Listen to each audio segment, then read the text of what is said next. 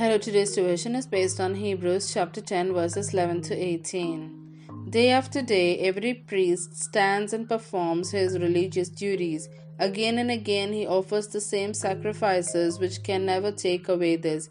But when this priest had offered for all time one sacrifice for sins, he sat down at the right hand of God, and since that time he waits for his enemies to be made his footstool. For by one sacrifice he has made perfect forever those who are being made holy.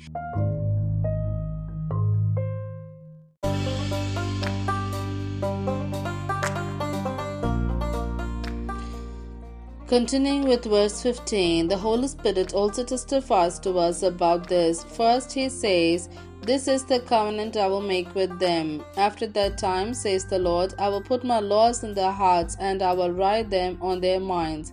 Then he adds, "Their sins and lawless acts I will remember no more. And where these have been forgiven, sacrifice for sin is no longer necessary." Here ends the Bible reading.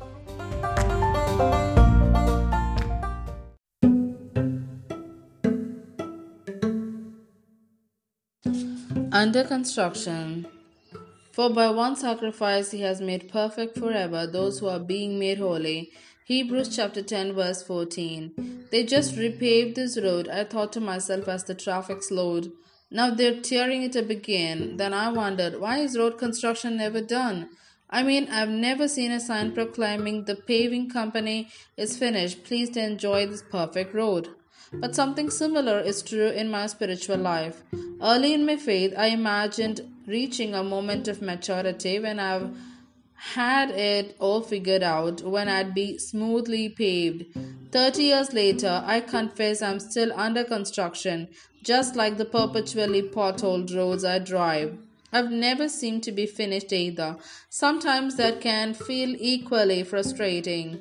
But Hebrews 10 contains an amazing response. Verse 14 says, "For by one sacrifice he has made perfect forever those who are being made holy."